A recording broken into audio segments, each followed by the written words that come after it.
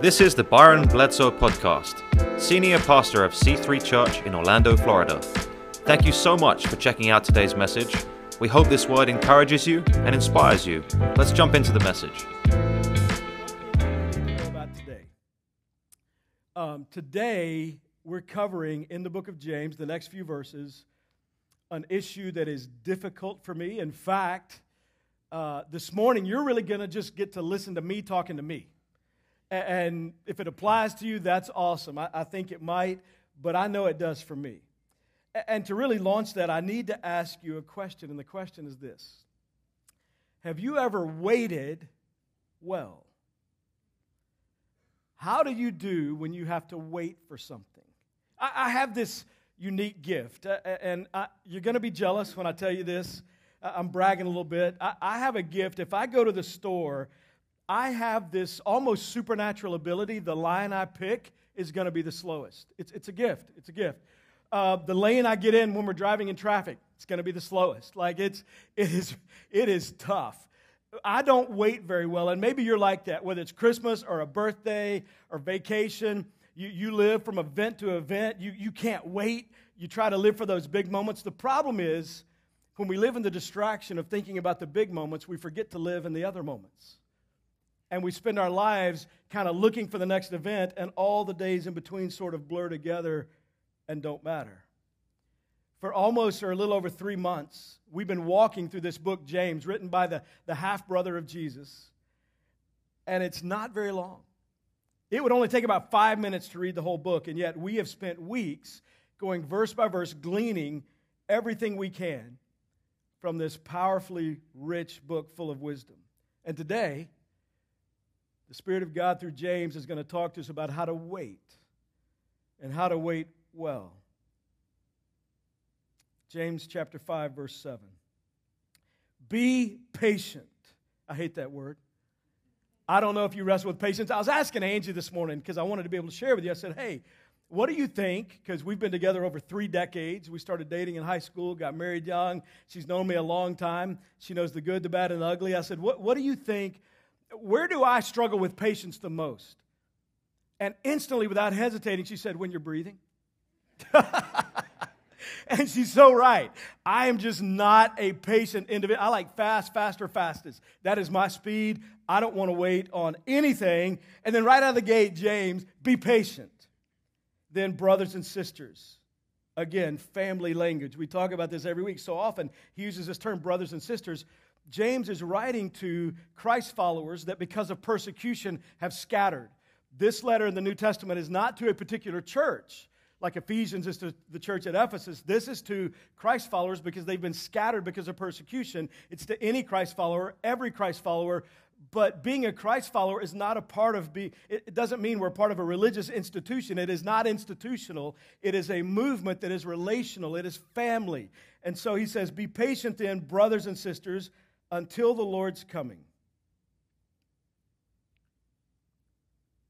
And one of the times, and he'll talk about it in a moment, that it's incredibly difficult to be patient, it's when you're suffering.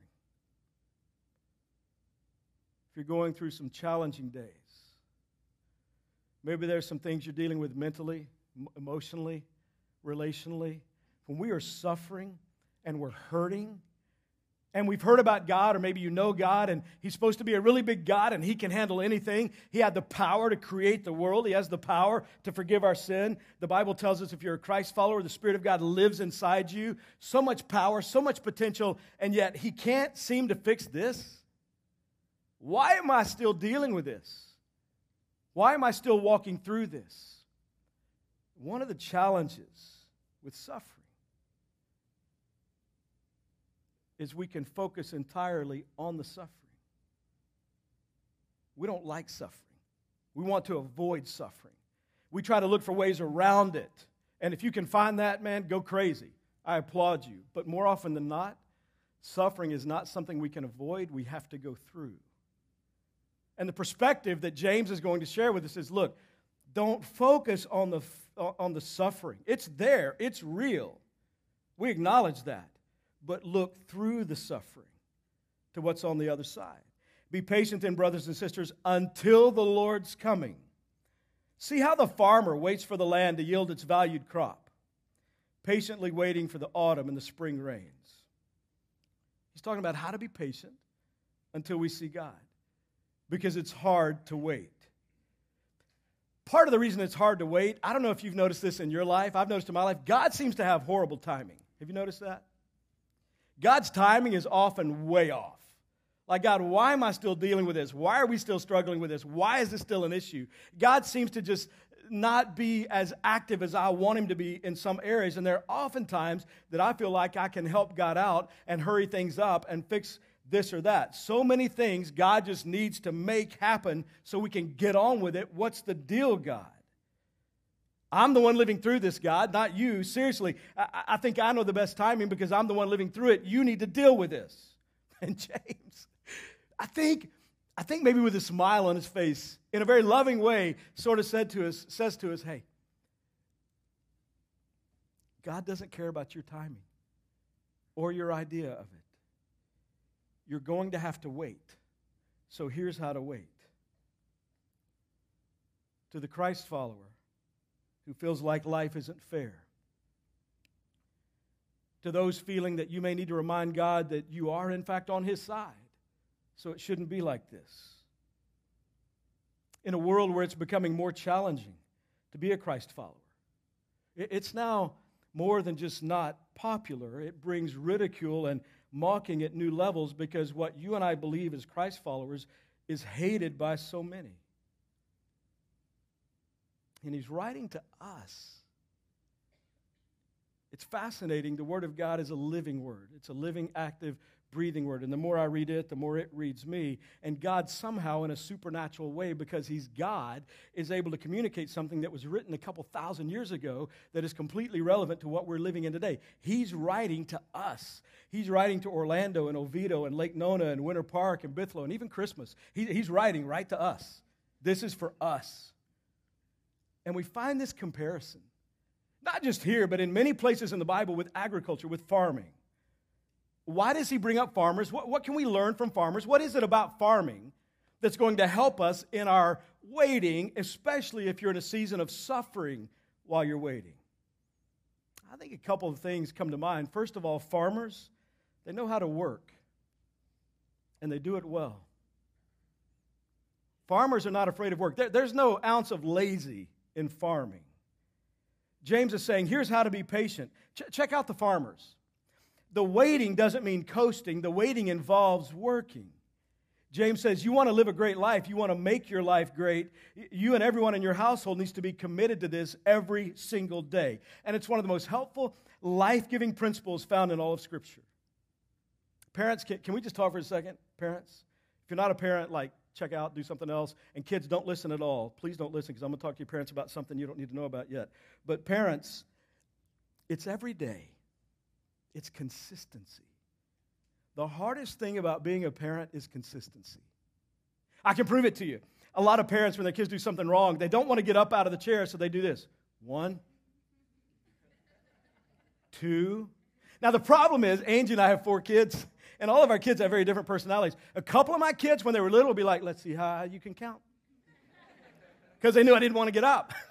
The hardest thing about parenting is consistency. But listen, it's every day. It's consistency. Think about the farmer. Rain or shine, cold or hot. No matter what the weather is, no matter whether you feel like it or not, stuff's got to get done. And if you don't do it, it's not happening and you lose the farm. It's consistency. It's every day. And he's saying, take an example from farmers. Faith is not a religion you practice an hour a week. Faith is not a place you attend once a week. This is who we are 7 days a week. And yes, we go to church on the weekend because Scripture teaches that and we need that for our own spiritual growth. But that's not all there is to faith.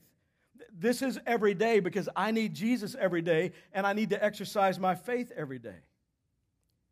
And one of the things I'm seeing with parents is a whole lot of parents that in this extremely important area of life have an attitude of, well, I'm not going to push my kids.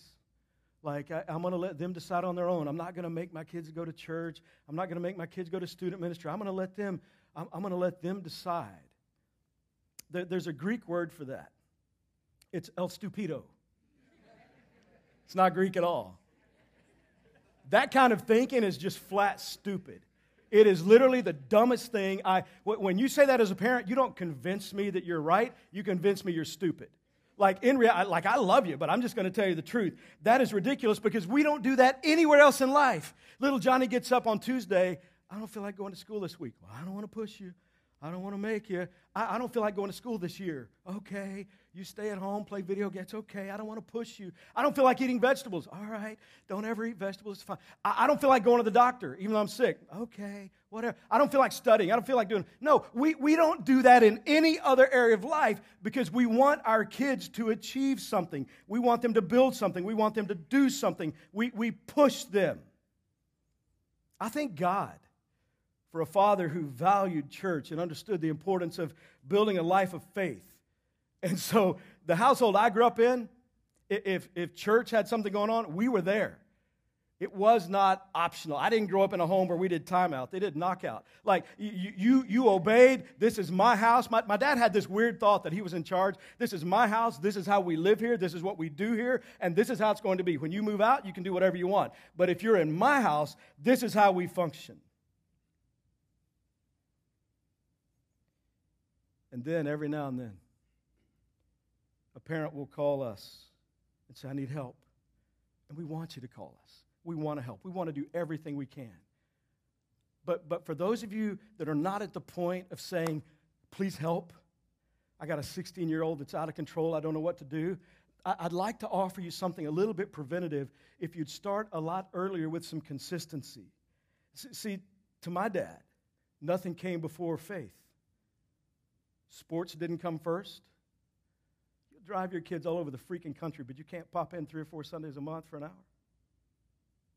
Homework didn't come before church.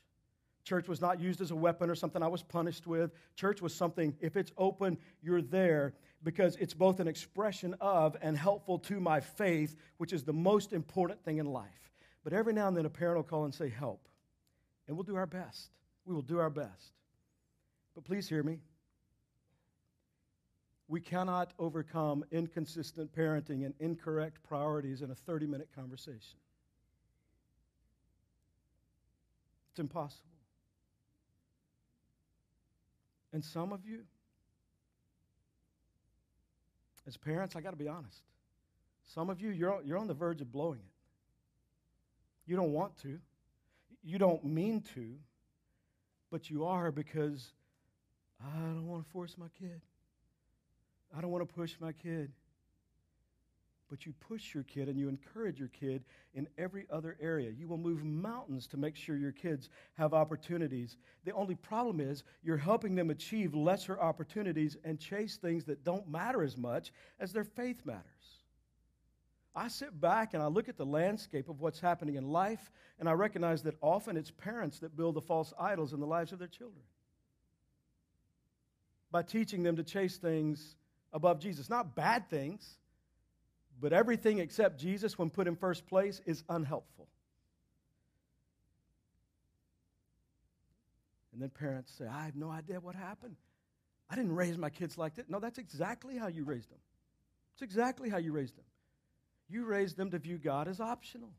You raised them, even though Hebrews says, do not forsake the gathering of yourselves, the assembling of yourselves together, that church is a big deal. In God's mind, church is the hope of the world, but you raised them that that's optional and other stuff comes first. So how is it not to be logically thought out that eventually when crisis hits or life gets hard, that God is not the first option to run to because there were other things that were first? God's just kind of an add-on that's supposed to do his part when I need him, but I don't really have to make him the priority in my life.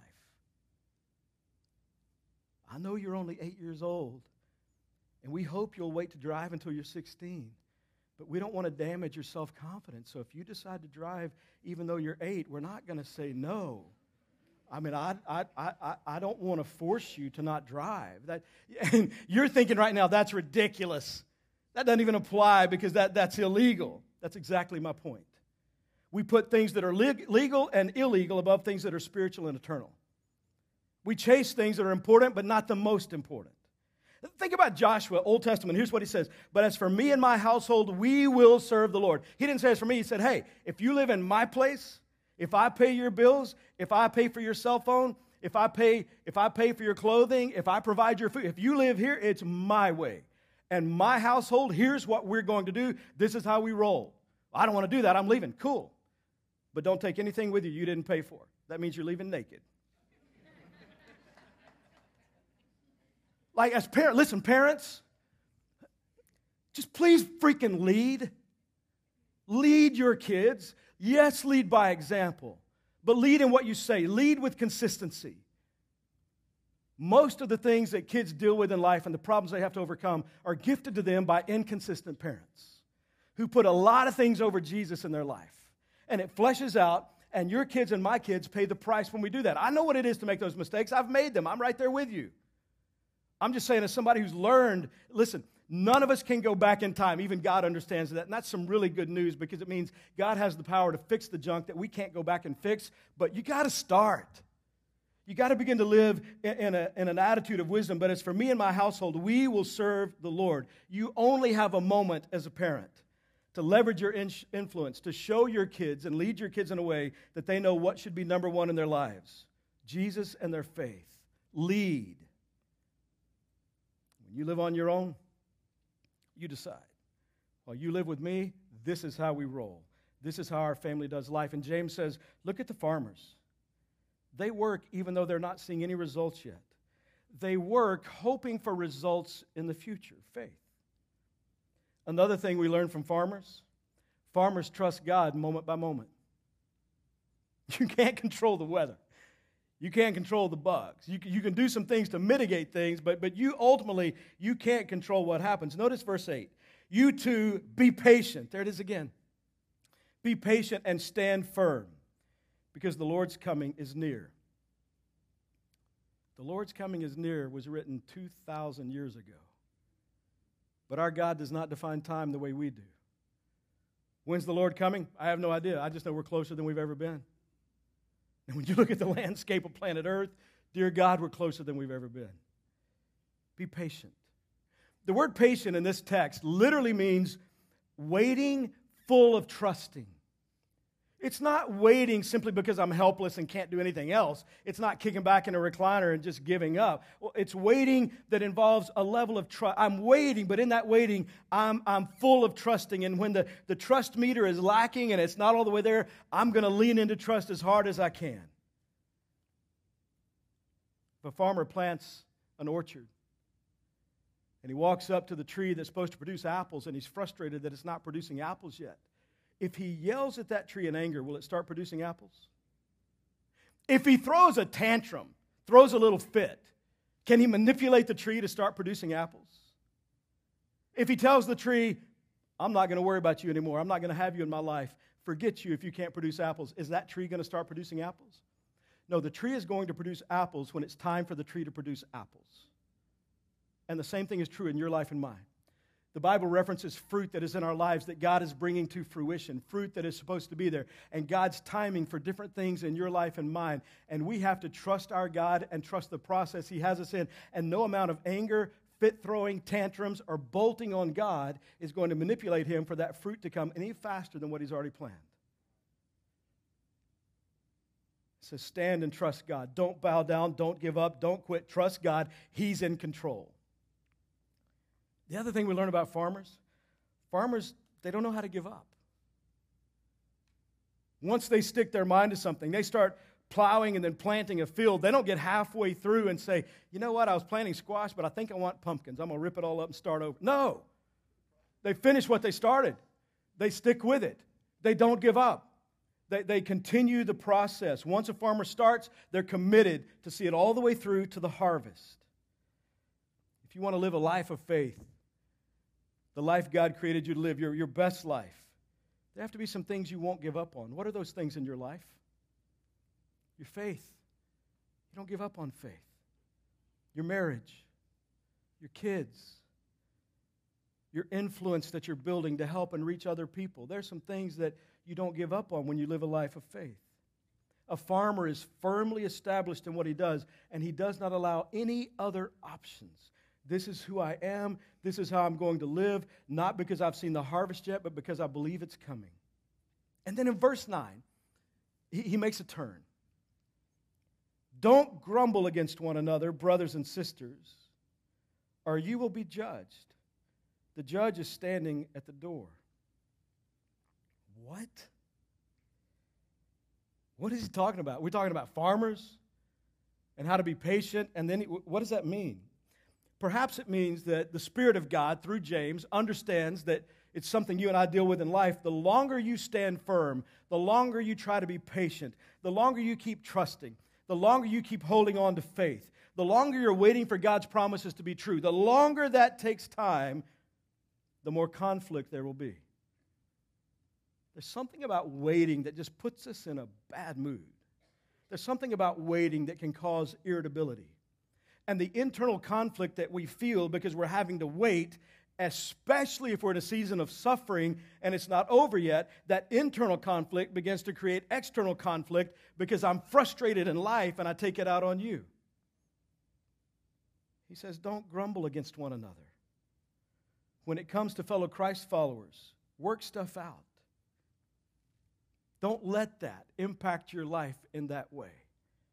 And then verse 10, brothers and sisters. Don't miss, by the way, don't miss how relational this passage is. It's family. It's real. Our God is a relational God. So again, brothers and sisters, family. As an example of patience in the face of suffering, take the prophets who spoke in the name of the Lord.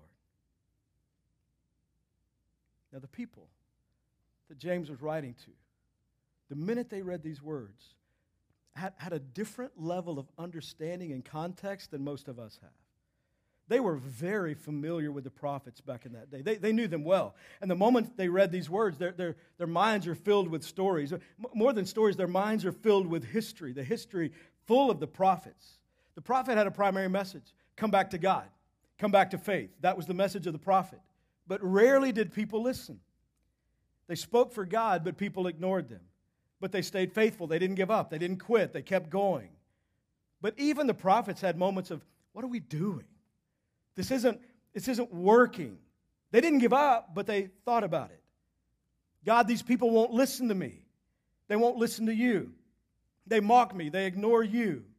And you don't seem to care or do anything about it. Why am I still doing this? Have you ever had those moments in life where you think, why am I still holding on to faith? What's the point? I was meeting with a good friend at the Drunken Monkey coffee shop. Drunken Monkey coffee shop. And we were sitting there, and his wife had just been diagnosed with cancer, pretty severe cancer for the second time. And I saw the pain on his face. And he said something like, I don't know what the point is. Like, why pray? Because it kind of feels like it's just a roll of the dice, and God's going to do what he wants to do anyway. Does any of this even matter? Have you ever been there? Why am I doing this? I'm not seeing any results. It doesn't seem to be working. I've been navigating this difficult season for way too long. Why am I doing this? Why have faith? Why bother? Cancer still kills. Tumors still grow. People are still hurting. Life's still unfair. Why bother with continuing? Why bother? Marriage is hard. Divorce is hard. You get to choose your heart. Dating is hard. Being single is hard. You get to choose your heart. Obesity is hard. Being fit is hard. You get to choose your heart. Being in debt is hard. Being financially disciplined is hard. You get to choose your heart. Communication is often hard. Not communicating is hard. You get to choose your heart. Hey, friend, life, it's going to be hard either way. Life is hard. And it's all a choice in this life about how we're going to live. You're going to choose something that's hard. Either option is hard because it's all hard. Easy never built a significant life. Easy never caused a marriage to be successful. easy never cultivated healthy relationships or healthy kids. You're going to choose something hard. There are going to be some hard days. So choose wisely and lean into faith, because that's the hard that ultimately pays off every single time. We think faith means I'm going to be put on easy street. If I just believe the right stuff, think the right stuff, trust God, life's just going to be super easy. That's not how it works. Faith is essential, and faith was created for our most difficult moments, not our greatest. I need faith the most in my weakness, not in my strength. Faith doesn't make your life easy. Faith does make your life meaningful and significant, even in suffering. In suffering, that's the place that faith can be the most powerful. And the very thing we need the most in suffering, faith, the thing we need in the most difficult moments, we drop because we think it isn't working. Verse 10, patience in the face of suffering. If faith made suffering end, you wouldn't have to be patient. We're in process. And we have to learn to trust the process of God as He's working in our lives and working out our lives. Patience in the face of suffering. And the only way you and I miss what God wants to do is to quit and abandon our faith in the process. The prophets knew how to walk with God when nobody else wanted to. They held on to the Word of God simply because it was the Word of God. They trusted what God said simply because God said it. They hadn't seen it come to pass yet. They knew how to wait on God, and they understood walking in the waiting because life is a journey. Today, we live for destinations. We live for the highlight reel moments. We live from event to event. But we can be so focused on the distraction of big moments that we fail to live in every moment. Life is to be lived moment by moment. And we miss so much because we get frustrated so often. Patience. Work the waiting. And leave the rest to God. A God who loves you so much, He invites you to call Him Father. And then verse 11. As you know, we count as blessed those who have persevered, maintained faithfulness, maintained consistency. The biblical pattern for success has always been consistency. If you want to be successful in any area, be consistent. Some of you, physically, you're not healthy because you're insanely consistent at being unhealthy. It's what we bring consistency to that creates the results in our lives. And they knew how to be consistent. The prophets did and maintained that. Verse 11. As you know, we count it as blessed, those who have persevered. You have heard of Job's perseverance. So he starts with farmers. Then he moves to prophets in general. Then he's going to talk specifically about this guy, Job. You've heard of Job's perseverance and have seen what the Lord finally brought about. The Lord is full of compassion and mercy. Job is a guy in the Old Testament. The book is right next to Psalms. You might have thought it was Job, J-O-B. It's Job. Job's a guy who was at the top of life. His family was incredible, insanely wealthy, a man of integrity. He honored God. And what's unique about Job, apparently, according to Scripture, Satan approaches God in heaven when God is having a conversation with the angels. So apparently Satan has the ability to approach God in heaven and says, hey, I've been looking all over earth, kind of checking things out. And God says, have you thought about Job? And Satan says, he only worships you because you're so good to him. He only loves you for what you do for him. If you were to take all that away, he wouldn't worship you. Maybe Satan has that perspective because he knows Christians. If God does not perform as the God I think he should be, forget it. And God says, I don't understand this, but God says, okay, take anything away from him you want. Just don't kill him. And Job loses everything. He loses his livestock. He loses his wealth. All of his children are killed. He loses everything. He gets sores all over his body. He loses his health. And in the midst of all that, he's lost everything. And Mrs. Job comes in and says, hey, why don't you just curse God and die? That's the woman you want right there beside you for life. He feels completely alone. And then 3 friends show up, and they try to dissect what it was that Job did wrong that caused all this calamity in his life. You will find, especially in your walking in seasons of suffering, there will be people who blame you for your own suffering. And sometimes it is a consequence of our poor choices, but not always. But there are always people around you more than willing to play the blame game and pin everything on you. Yes, take responsibility for your life, take responsibility for your choices, but don't listen to ignorant people who don't know the whole story. Job is entirely alone. But the Bible says, here's what's interesting, dealing with all of that and overwhelming frustration, think about it, he lost everything. The Bible says he did not sin. You get all the way to Job chapter 30, where he has just put up with it and put up with it and put up with it and dealt with this long season of suffering that feels like it is unending. And the moment one bad thing happens, something else bad happens, something else bad happens. He's dealt with it. 30 chapters in, here's his prayer. And now my life ebbs away. Days of suffering grip me. Night pierces my bones. My gnawing pains never rest. In His great power, God becomes like clothing to me, not a comfort, but strangling me out. He binds me like the neck of my garment. He throws me into the mud, and I'm reduced to dust and ashes. I cry out to you, God, but you do not answer. I stand up, but you merely look at me. You turn on me ruthlessly.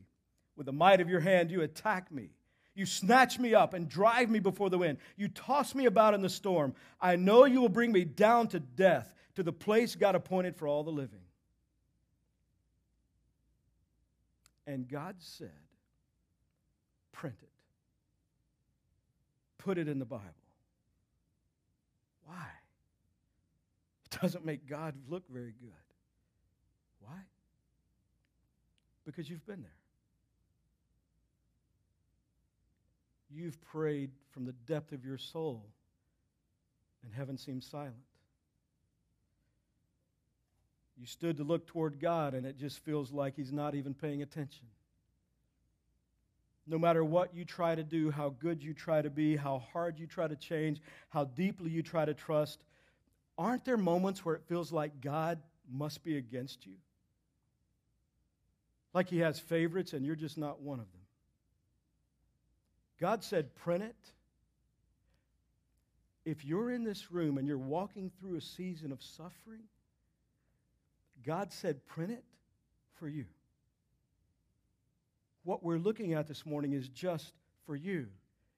It is a simple, small way where God simply whispers right into your life, I know. I'm aware. He said, print it because there will be days like this. He said, print it not because Job's feelings are accurate, but because they're real. And then God almost says, anything else? Anything else you want to talk about? And Job drills down even harder, and he gives his resume of all that he's done and how he's leaned into faith and how he's kept trusting God. All I've tried to do is live for you, and this is what I get? And then you move into chapter 31. Here's Job again. Oh, that I had someone to hear me. I sign now my defense. I've made my case. Let the Almighty answer me. God, why won't you be big enough to stand up and show up and respond to me? Let my accuser put his indictment in writing. Surely I would wear it on my shoulder. I would put it on like a crown. I would give him account of every step. I would present it to him as a ruler. God, I dare you. Show me where I'm wrong. Stand up like a man and prove me wrong. Do something. Say something. I'm ready. I've laid it all out and you seem so absent. And God said, print that too. Put that in the Bible too. But God, you're not looking good. I know. But you're going to have days of desperation and seasons of pain. And you're going to wonder about my goodness. I'm not worried about how I look to you. I'm just determined to love you. And I want you to know in the moments that you are even frustrated with me and angry with me, that it's not because there's something wrong with you or not because I don't love you. People that I used in profound ways felt the same thing. It's because you live in a broken world, not because there's something wrong with you. And don't mistake what you're walking through. Don't ever let that cause you to think that I'm not fully aware and present and loving you. Years ago, I don't remember which kid it was. When you have a lot, you just kind of blurs. One of the kids couldn't sleep. So I went upstairs to their room, and they were wrestling and couldn't sleep. And I said, okay, I'm going to be right here. You go to sleep. The next morning, they got up, came downstairs, and they were angry. I woke up and you weren't there. You didn't do what you said. And what I said to them was, listen, several times during the night, I came back and checked on you. Several times during the night, and every time I came back, you were sleeping just fine. Just because you didn't know I was there didn't mean I wasn't there. Just because you didn't see me, just because in the moment you looked for me, you didn't see it, doesn't mean I wasn't there. And by the way, the entire time, I'm in the same house. Nothing's getting to you. I got it. I'm from Texas. I've got an arsenal. You're fine.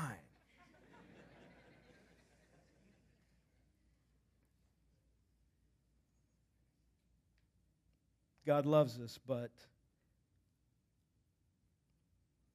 what Job's expressing, man, God, this doesn't feel like love. Why don't you answer me? Why do I have to go through so many days of discouragement? This is love. It doesn't feel like love. Ashley was about 2 years old and had chronic ear infections. We kept having to take her to the doctor. And I remember one of the last appointments before it was resolved, they had me hold her down and hold her head so the doctor could use a tool and do a procedure on her ear. And it was very painful. And I remember this day. This was almost 30 years ago. I remember the look in her eyes looking at me as her father, bawling, crying her head off, screaming for it to stop. And the confused look of her eyes looking at me that I was not only allowing it, but I was holding her there. It's one of the hardest things I've ever done. The problem was if I hadn't done that, it would have gotten much worse.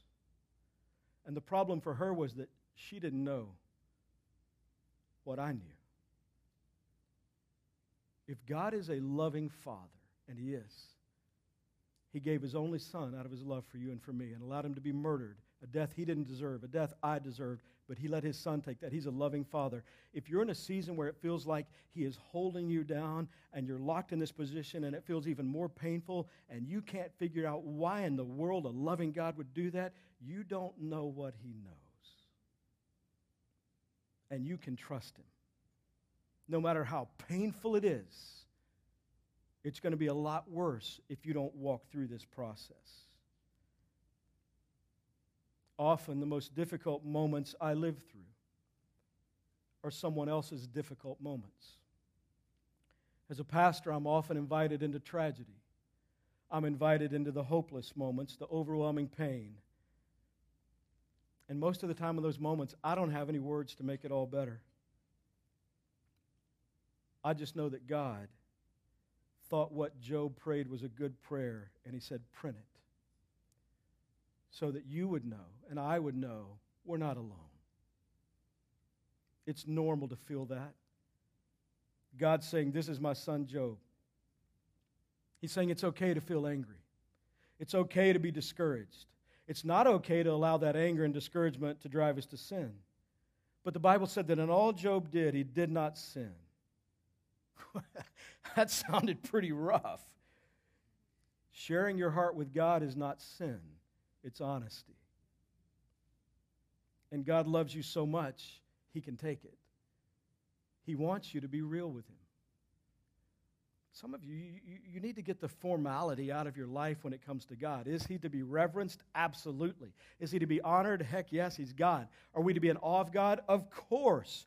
But you do remember in Scripture, He says, when you come to me, you can come to me with confidence. You can interrupt me in my throne room anytime. There's no business I'm doing that's more important than you are. I want you to approach me with confidence, and that confidence means I can be completely honest with God about everything I'm feeling.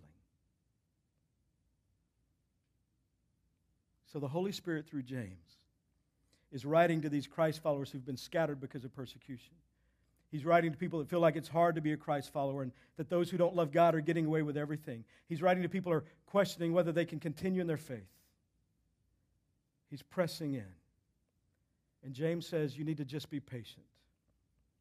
There'll be a harvest that'll make it all worth it. Think about the farmers, how hard they work, how daily they trust God, how they never give up. Think about the prophets who measured obedience just by obedience. They were obedient just for the fact of being obedient, not because they saw any results yet. And even if it didn't seem like they were being effective or being blessed, they just held on to obedience. Think about Job. He's hurting and angry, and he brings it to God instead of holding it against God. And he kept going. And God understood Job more than Job understood Job, and God understands you and me more than we understand ourselves. He's saying, trust me, I'm on it.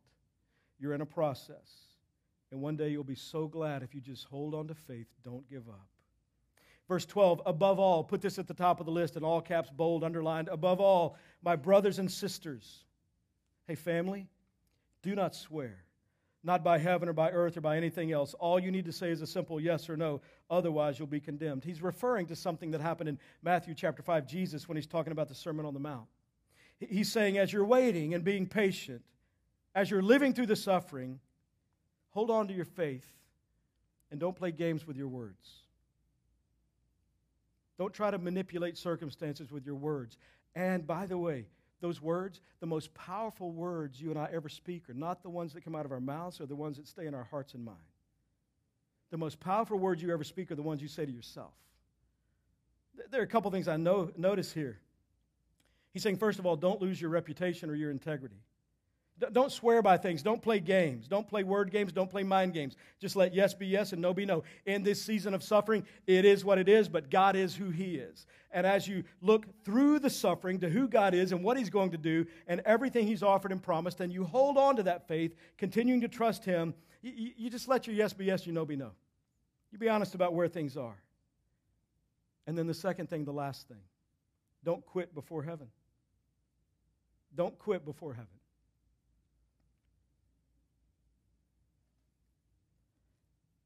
I love this church. I love you and could never thank you enough. The difference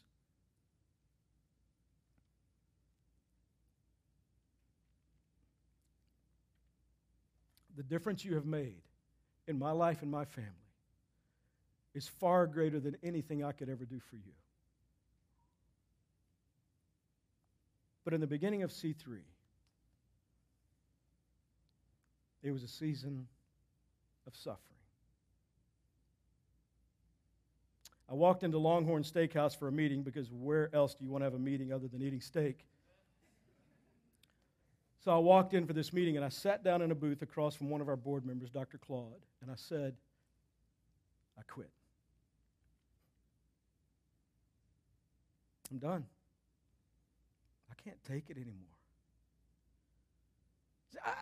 I don't know what you do, but in what I do, can I just have a little pastor pity party for a moment? P3. In what I do, every decision is evaluated by people who think they know better. And you can't please everybody all the time. I quit trying a long time ago. I live for an audience of one, but I still feel the criticism. And over the years, somebody gets upset, they get pissed off about something, leave the church. Some of you will today because I just said that, and I'm not perfect, so welcome to the ride. But some people get angry and they leave. And when they leave, they say a whole lot of crap, especially people that maybe used to work for me. It's funny, when you fire people, they don't love you anymore. And they go tell people all these things. And because of integrity, I can't walk up here and say, nope, that's not true. Let me tell you about them. Let me tell you what I know about their marriage. Let me tell you what I know. That I can't do that. I have to just take it and trust God to defend me. And He's done a marvelous job of that over the years, better than I could have. We had 88 people sue me one time trying to stop the beginning of C3 Church. And our attorneys, I wasn't even going to say this. Why am I talking about this? Our attorneys were like, you can't, keep your mouth shut. I'll never forget, I was driving down Lake Underhill Road one day when I got the call from our lead attorney, and he said, okay, you can swing back now. And I was like, thank you, Jesus. And it was a glorious day, and they all shut up and went away in the way we swung back, and it was powerful, and it was beautiful, and I love those moments. But it takes a toll. It takes a toll. And one of the things I've learned is people will believe the negative about you far better and much faster than they'll ever believe the positive. I've had to become very okay with God, my bride and kids, and the people closest to me knowing my heart and my character. But it takes a toll, so I said I quit. I can't take it. It's too much pain. Meanest people I've ever met in church. The price is too high. People are so hateful. They're El Stupido all the time. I was spent. And Dr. Claude looked at me. And right after I said all that, saying I quit, he said, "No, you're not."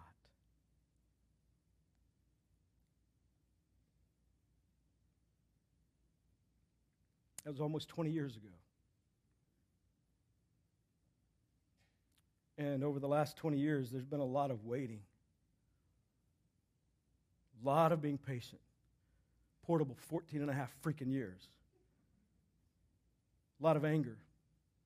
A lot of pain and frustration. A lot of being misunderstood. And a lot of mistakes. A lot of mistakes. You think there are things I shouldn't say on Sunday? Live in my head. I quit every Monday. I blew it yesterday. There's a lot of waiting, but look around. Look at what God's doing. It's not lost on me what I would have missed if I'd walked away. Suffering was intense. Those seasons are dark and deeply painful. You want to hurry up and get past it, but sometimes you just can't.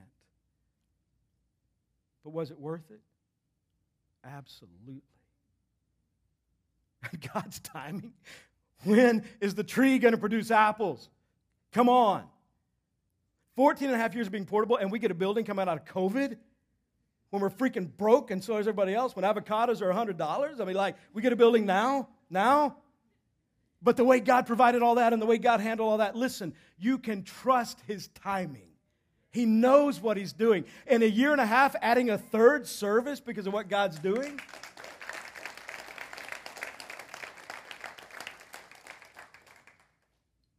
So if you're in that season, you're suffering, and you're thinking about turning your back and walking away, please don't. Because I don't want you to miss what God has for you on the other side of the suffering.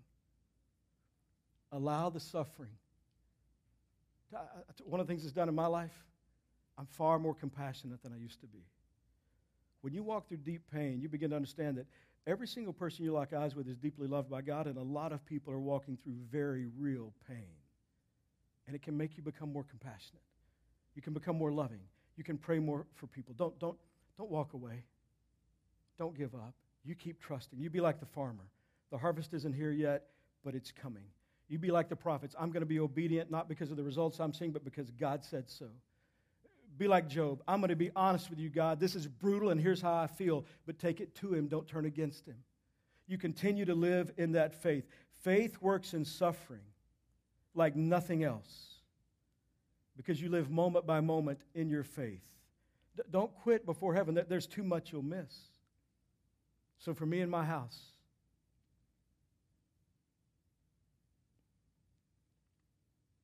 we're going to serve the Lord. We're going to love the Lord.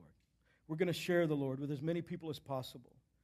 That's what we do in my house, and that's what we do in this house. And man, I want you with us in that because I don't want you to miss what's on the other side. You're going to choose hard either way. The path is hard either way. So choose faith because it pays off every single time. Would you pray with me this morning? Father, thank you for your deep, intensely personal, overwhelming love that's unconditional.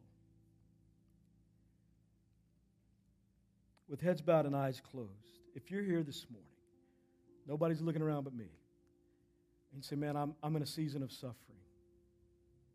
Could I pray for you? Heads are bowed, eyes are closed. Would you just slip your hand up and put it down right where you are? Just slip your hand up and put it down. Man, I'm suffering. I'm walking through some stuff right now. God bless you, many of you. Father, you saw every hand. You know every story.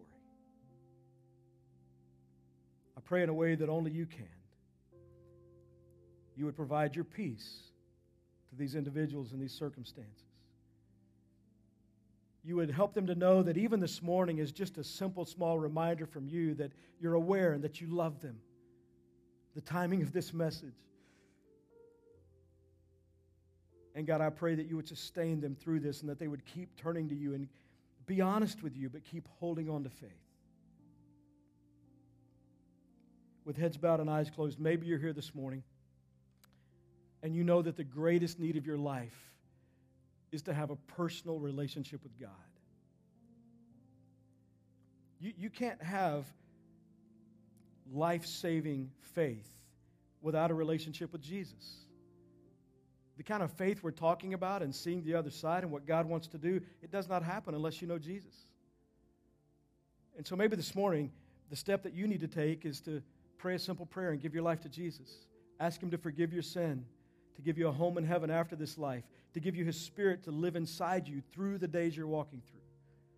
If that's the step you'd like to take, I'd love to lead you in a prayer. You can pray it out loud or you can pray it in the quietness of this moment. The Bible says in the Gospel of Matthew that Jesus knows even our thoughts. So if you'd like to invite Jesus to come into your life, to be your Savior, to birth in you this kind of supernatural faith, just pray this prayer. Dear God, I know that I need you. Jesus, please come into my life. Forgive my sin. Thank you for your love for me. As best I know how, I surrender my life to you. Jesus, I say yes to you. In your name, amen. Thank you so much for joining us. If you just prayed that prayer, we would love to know it. You can text your name to 407-487-8311, and Pastor Byron will be praying for you this week. And also, we want to thank you for your faithful generosity. You can go to givec3.cc, or you can text C3 Orlando to 77977. Thank you so much for how you give. And if you are in Central Florida, please join us in person at our campus at 9:30 or 11 a.m. on Sunday mornings. Have a great week.